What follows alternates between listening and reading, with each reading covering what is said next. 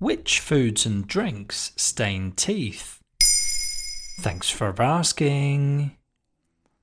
Having beautiful white teeth of course depends on good oral hygiene to a degree, but brushing and flossing alone aren't the only factors. The structural integrity of our tooth enamel is actually determined by genetics, meaning some of us are more likely to experience decay than others. The same goes for dentine, which is the calcified tissue that lies underneath tooth enamel, protecting the dental pulp encased within. Now, dentine is actually yellow, which explains why our teeth gradually turn that colour when the enamel wears away. Furthermore, enamel thins as we age, also becoming darker and more yellow. Diet can be a factor in tooth discoloration too, and that at least is something we can control. Let's discuss which food items and drinks are the main culprits. Tea and coffee are renowned for staining teeth, aren't they? Yes, and that's especially true given how we tend to drink them on a daily basis. Tea and coffee contain tannins, which are acidic polyphenols that lead to tooth discoloration. Coffee is actually acidic in nature, which means it affects the pH balance of the mouth. The more the enamel is damaged, the more the yellow dentine below starts to become visible. Certain other drinks should also be consumed in moderation for the same reasons. They include red wine, which also contains tannins from grape skin. Fizzy drinks like cola can also cause cavities and alter tooth colour, regardless of whether they contain sugar or not.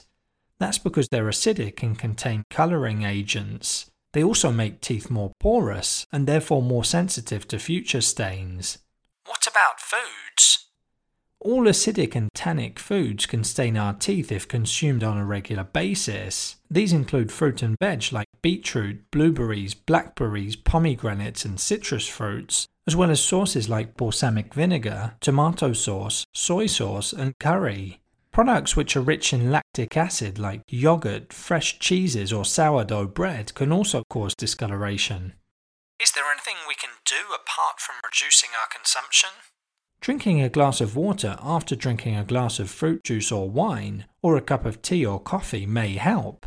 Using a straw may also help when drinking soda. Brushing your teeth after meals is important to prevent tooth discoloration. Some dentists actually say it's worth brushing your teeth before drinking coffee to eliminate dental plaque and make it more difficult for stains to form.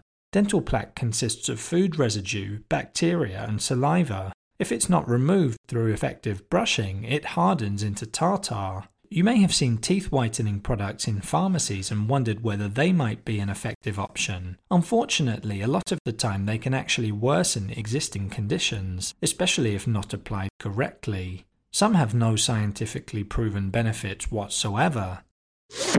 And some people say you can use lemon juice and baking soda to whiten teeth, but that's a myth that needs busting. Lemon is acidic while baking soda is abrasive, making for an unsafe combination.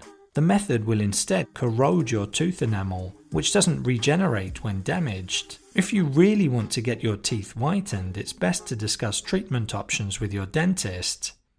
There you have it.